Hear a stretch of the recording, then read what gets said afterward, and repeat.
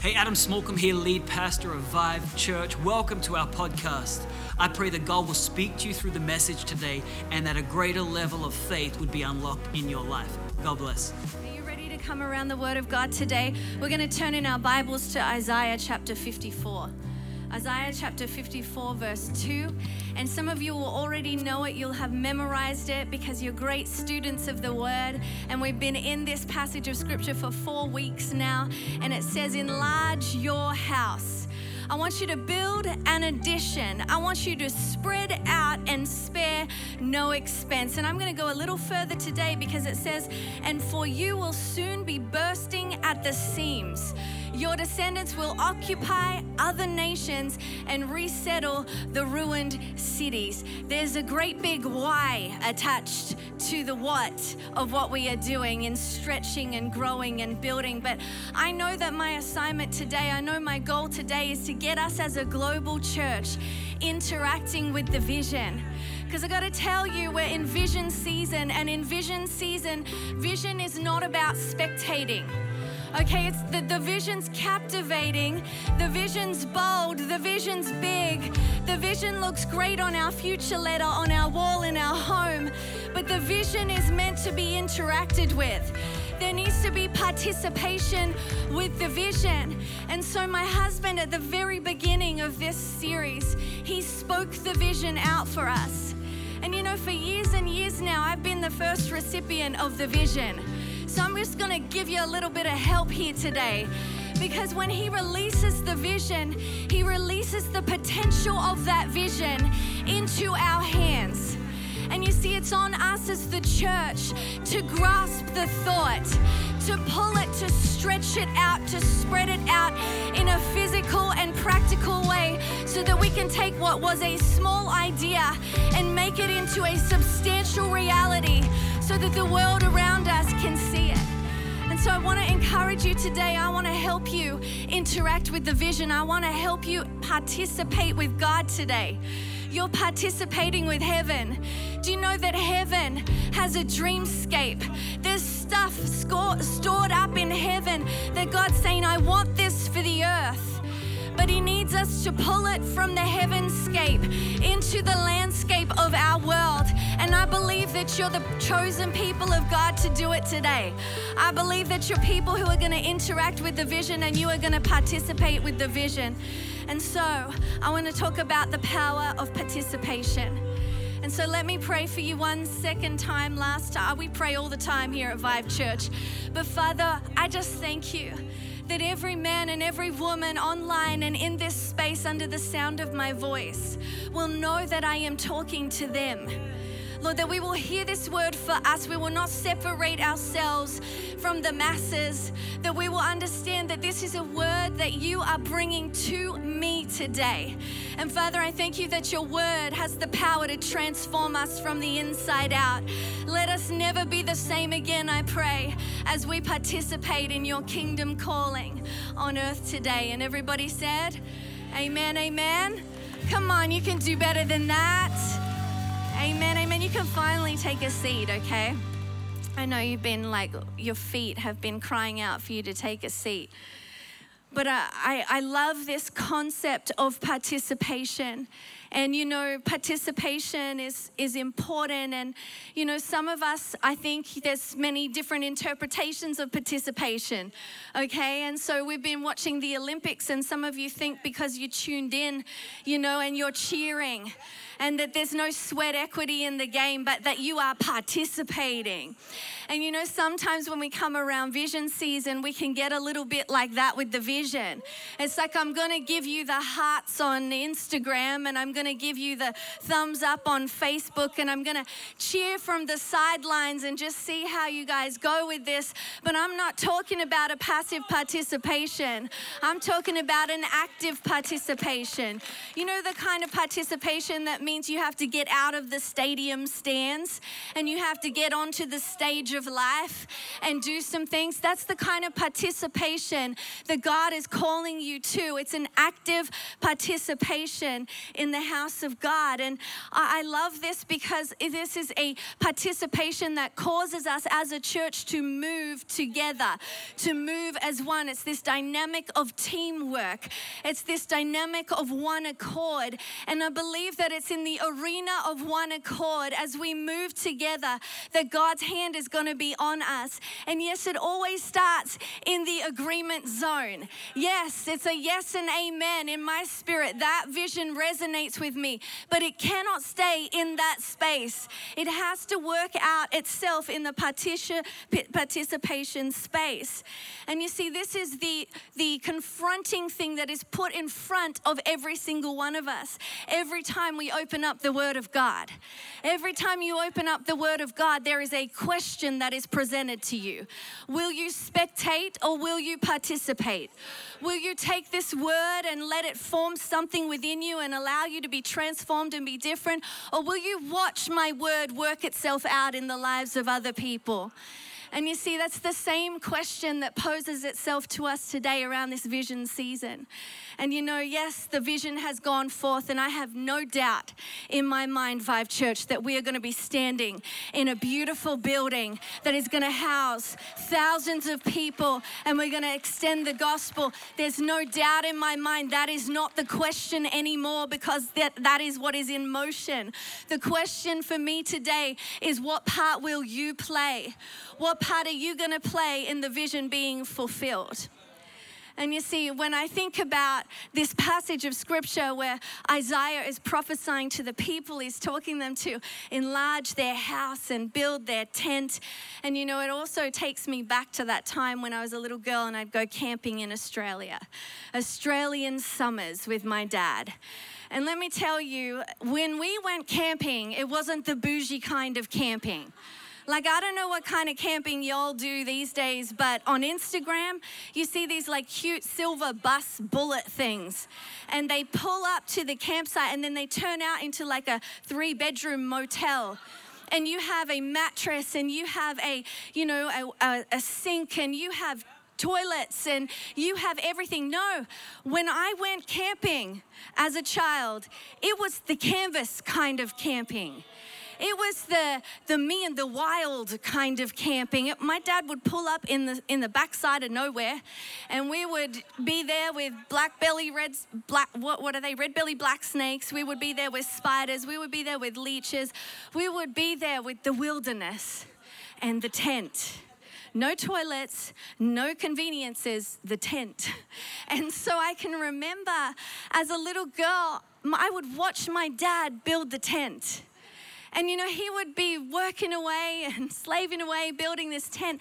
And I would think as a little girl that as I would anticipate one of the stakes, one of the pegs that he needed, and I would run it to him, that was somewhat participation. But really, I was just spectating. And then I just loved to walk in and mess up his beautiful tent that he had built for me. But you know, because my dad is a good father, at some point, he decided that I needed to learn what it was to truly participate. That I had to graduate what the spectating was, that spectating zone, and I had to learn how to participate. And I will never forget the day that he handed me the tent in the bag with no labels on any of the poles. The pegs were there, and handed me the hammer, and it was time for me to go to work. Let me tell you, I understood that day that participation looks very different from spectation. And you know, I learned how to build that 2-man tent because let me tell you, the motivation was there's only canvas between me and the wild. So I was going to build that thing well. My tent was so neat, Pastor Carly. I swept out my tent. There was no sand in my tent. You had to treat my tent right, okay? And so it served me though. It served me for the day later on in life where we would have our own family. And we would, we borrowed Adam's family's tent. And I was a little shocked this day that he brings out the tent to put it up with me, because we had driven like 4 hours and our girls were in the car. It was pouring rain. You know, who knows, you never put up a tent in rain, because then it starts leaking immediately. It's a disaster. It's too hard to stretch the wet canvas. It's just, everything's hard. So we were trying to put this tent together, but this was no 2-man tent. This was a Taj Mahal 10-man tent. And you know, my husband and I were trying to put this tent up in the rain. And you know what? One of the memories that I have is my children spectating from the car. I'm like, I can't wait for them to participate one day. But then I also remember the lingering, thing that we remember when we relive this memory is that we think about all the people who pulled up a chair in that tent camping space. They pulled up a chair under their awning, under their covering, and they decided to point and laugh and look, and not one single one of them decided that they wanted to help participate. I don't know what was going through their minds, but they were questioning whether we could do it. And I got to tell you, Vive Church, we did it. I built that 10-man tent. It was the best Taj Mahal tent anybody's ever seen, wasn't it, babe? I mean, it was a little leaky because of the rain. But let me tell you, we didn't invite them over for dinner that night either, but we did it. And I think it's interesting because the prophet Isaiah, when he gives this command, he doesn't say to the people, God will build your house.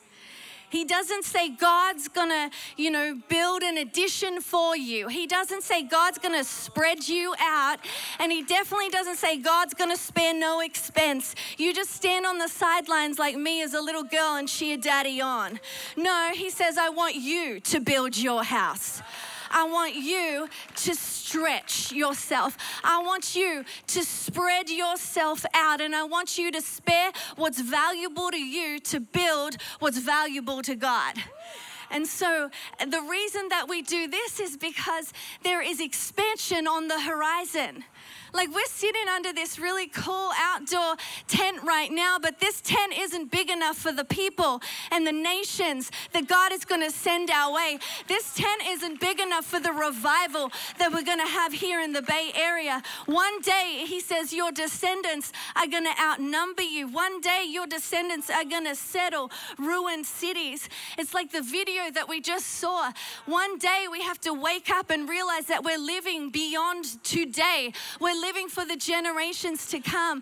And he says, I'm calling my people to enlargement. I think this is interesting because as soon as enlargement steps on the scene, don't you find that the smallness voice starts speaking in your ear? Every time somebody has a big vision for your life, you want to look over your shoulder and be like, are you talking to somebody else or are you talking to me? Can I do that? Should I do that? Is this too great for me?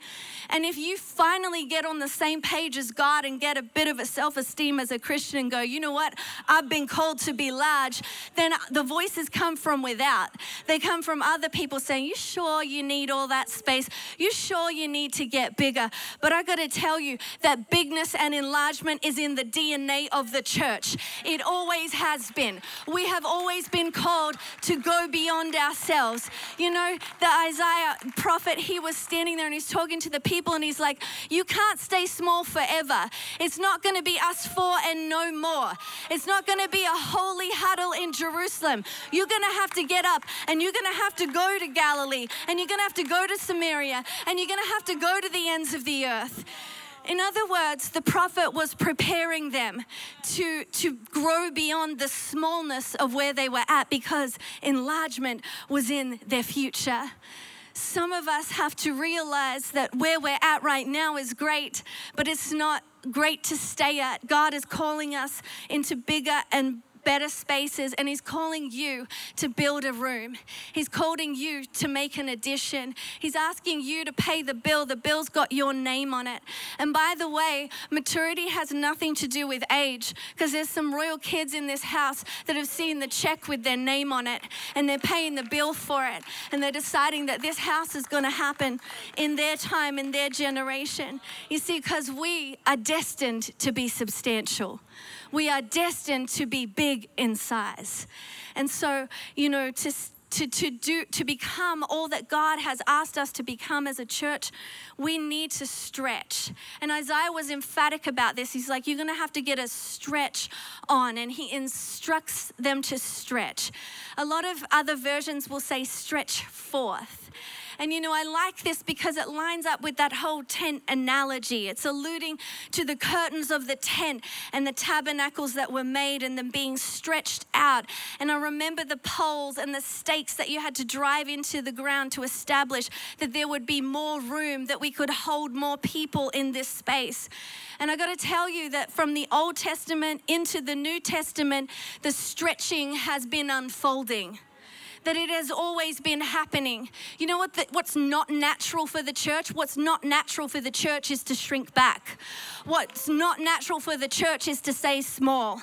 That sounds noble sometimes, but that's not the plan of God. The plan of God was always to enlarge. It was always that the people of God would be stretching. In fact, this stretching of the tent would take on the Great Commission. That they would go and they would preach everywhere. That they would convert people. That they would preach as far as Phoenicia and Cyprus and Antioch. And that they would preach to Jew and then Gentile. And this stretching was blessed into the conversion of multitudes, that the world was being reached with this powerful message. The church is an unstoppable force. It has not ever been able to be contained, and it will not be able to be contained today. And so I love the church, and I love building the church, and I love talking about building the church, and I love people like Paul who built the church. Because Paul didn't separate himself from the building of the church. He led the way in the building of the church. By the time he comes onto the scene, the church is already sort of moving and being established. But he is a tent maker by trade. And I think it's interesting that he uses Isaiah. He uses Isaiah 54 in one of his letters where he speaks to the people. And I find it interesting that he would be used as an imminent instrument of stretching these spiritual tent curtains from Jerusalem all the way up to Illyricum, up to the top of that part of the world, so that he could bring about the revealing vision of Christ, which was one body with many members. And I like this because this is the church. This is the stretch of the church. It is both personal and it is both collective. And you see, Paul understood that he had to stretch within himself, that he had to stretch practically, that he had to stretch things out. And as he did that himself, the church grew, the ministry grew, and the ministry was marked by the people of being together. They were partnered together. His ministry always called one person to the other person, and there was this magnification and there was this multiplication that was taking place. You see, Paul knew what it was to call the people together to an identity together. And I think somewhat we've kind of lost that in our modern day era where we rock up to church and it's about me and my relationship with Jesus. But there is a responsibility on us as the people of God in the earth today to be identified together, to be identified separate from the world. That he would say this, he would say, I want you to let your public life as the people of God be worthy of the gospel of Christ. And what we are undertaking and what we are doing demands a oneness. It demands a one accord for the people of God to band together. This is so much bigger than just a building. This is about the church being unified. This is about the church coming behind something that is so great it'll catch the world's attention. This is the church standing up in the fullness of all that it is. And I love the way that he preached to the church. He said, you know how you do this? You know how you come around the one accord and advance the kingdom of heaven? You follow the nature of Jesus. You do what Jesus did. You have the attitude of Christ. And in Philippians chapter 2, he's urging them. He's saying, I want you to be wholeheartedly in this together. I want you loving one another. I want you working together with one mind and purpose. Have you ever seen anything like that today? One mind and one purpose. Like, that's hard to do. It is so hard. You just need to leave the church for 5 seconds and you'll realize that everybody's got their own opinions. Or you need to be in the world and lead an organization for 1 second and realize that the world is divided. The world has different, things and agendas at play, but the people of God, they have a oneness about them. And I don't want you to underestimate, because it was difficult for them to achieve the one accord. Yes, it's difficult for us to achieve the one accord, but it's not impossible. And it's still a command that we are to live up to and that we are to run after today. And he says, I want you to have the mind of Christ, who didn't consider himself or even think of himself as equality with God as something to cling to. He says, instead, he gave up his divine privileges. He took the humble position of a slave and was born as a human being. And when he appeared in human form, he humbled himself in obedience to God and died a criminal's death on a cross. Therefore, God elevated him to the place of highest honor and gave him the name above all names, that the name of Jesus Christ, every knee should bow in heaven and on earth and under the earth, and every tongue declare that Jesus Christ is Lord, to the glory of God the Father. In effect, Jesus himself stretched out so that we could continue to stretch out in our day, so that we individually and collectively could shine like bright lights in a dark world, because we are unified. It's the unity of the church. It's a sign to the world that there's a way of being differently human, that we can actually get on with each other, that we can move together. It's the stretching that asks us to get over ourselves. It's the stretching that demands that we do not remain in smallness, and that we don't settle for just what the world serves up, those limitations, those disabilities, those boxes, those labels that the world wants you to live under. No, the people of God get to rise up, and you get to live big, and you get to be enlarged, because you're the people of God.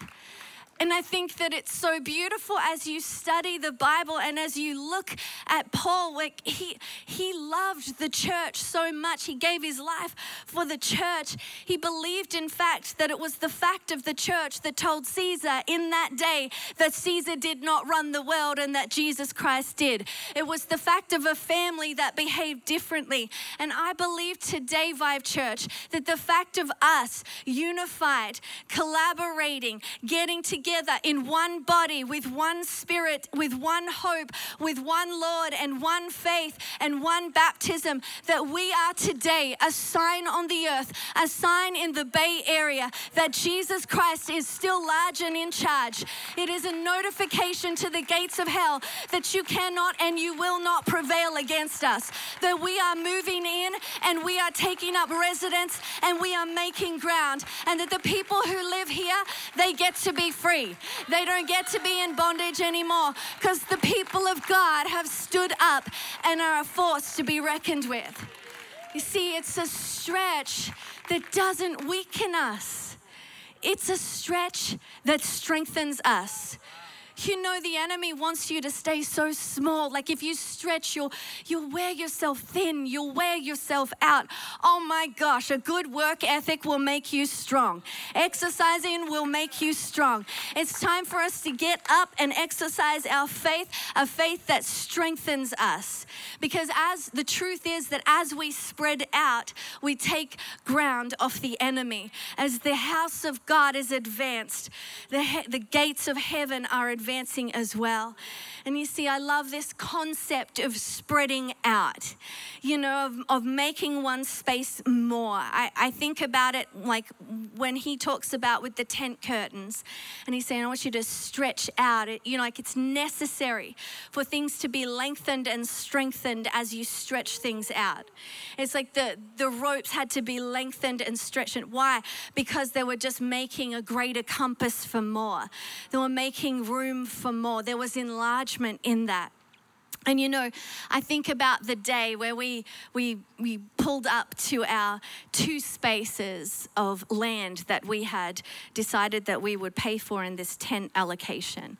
And, I think back on those people who were folding their arms, because we had the 10-person Taj Mahal tent that we were going to set up, right?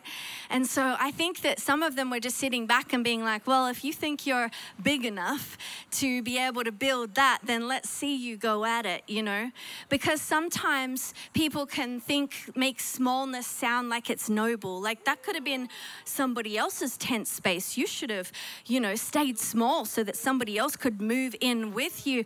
But no, we had rooms on rooms in that tent. We were planning to entertain. There was a card room in the front of the tent. Like we came to make friends with the community and convert the community. Our tent was going to be the place of meeting.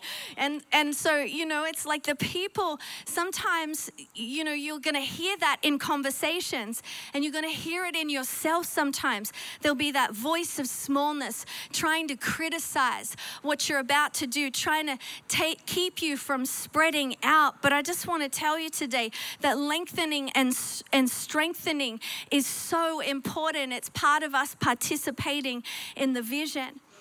And beyond the stretching and beyond the spreading out is also going to be the spare no expense. And this is the part where everybody sort of gets a little bit funny about sparing no expense. Because that's what enlargement entails. It's a spare no expense price tag on enlargement. And I think about this. I think about the call of God. It's going to cost you everything that you are and all that you have. You can't live with leftovers in the call of God. You just give it all, and God magnifies and multiplies and enlarges. But I remember recently we had the privilege of going to this premier restaurant in Italy. It was on Lake Como, and it was beautiful, it was romantic, and it actually was the residence of the aristocracy of like princesses, and there were marquises and there was sultans that would like live on this place that they converted into a hotel. And like there was art on the wall, the meal was amazing. You had waiters running to the table before you to pull out your chair. And when they put the napkin over you, it's a bougie restaurant when that happens. And so I remember that we were there with a couple of couples of friends that we had, and the girls were looking at the menu, and I hadn't taken any notice that there was no price attached to any of the meals. But the guys who were with us noticed that there was prices attached to these meals. Like they weren't for nothing. They weren't giving them away for free. There was definitely a price tag attached to them. And, the whole point of there not being a price tag on the girls' menu was to place value on the bride, so that when she sees the menu, she's not concerned about the cost, because she knows that her husband is going to pay whatever it takes. No, spare no expense kind of love, because you're worth it, right? And let me tell you, it worked, because I felt like $10 million. And I remember leaning over to my husband and saying to him, baby, do you think we can afford this? And he's like, baby, we don't get this opportunity all the time. And Vive Church, we don't get this opportunity all the time to have a building presented to us. You don't pass up the opportunity that's presented to you and just save your budget. That's the moment that you spare no expense. When you have the bride, when you have the place, the location, that's when you stretch. It's time to stretch. And I know that was in the mentality of my husband. I know that he was like, baby, you're here. We're here. We're not going to get to do this again. I'm going to spare no expense. And that's what we're committing to, church. We're committing to, at all costs, at all pains, no matter what it takes, to build the house of God, to advance the cause of Christ, to build the greatest thing this earth has ever known, the only thing that will have an eternal investment and privilege and layup. We can build all these incredible businesses that change the world now, but we can't build, being able to build something that's going to last forever. That's in the house of God. That's in the currency of souls. And so I love this because it's the why. It's the why. When we have an opportunity like this, would we shrink back? You know what? I'm a little bit tired of the enemy keeping the church small. Of like, it's, you just need to be humble Well, let me tell you, true humility is a true estimation of oneself. And I know whose I am. And that means I know who I am. And the people of God are the head and they're not the tail. They're the overcomers and the conquerors. And it's time for us to pave a way so that people can be set free in our city. And you know, if you think, oh, she's so romantic about this, you can stand to your feet right now. She's so romantic about this. Yes, I am. I am romantic about the house of God. I love the house of God. I think the house of God is the answer to humanity. And you know what? I think that God loves his house. I think he's romantic about his house. I think that he spared no expense to build his house, to purchase you and to purchase me. Hey, I hope you were blessed by that message. We release new content every single week here at Vive Church. And so if you don't want to miss any of it, I would encourage you, go ahead and subscribe. Also visit our website, vivechurch.org, to stay up to date with everything that's happening in the life of Vive Church. God bless you.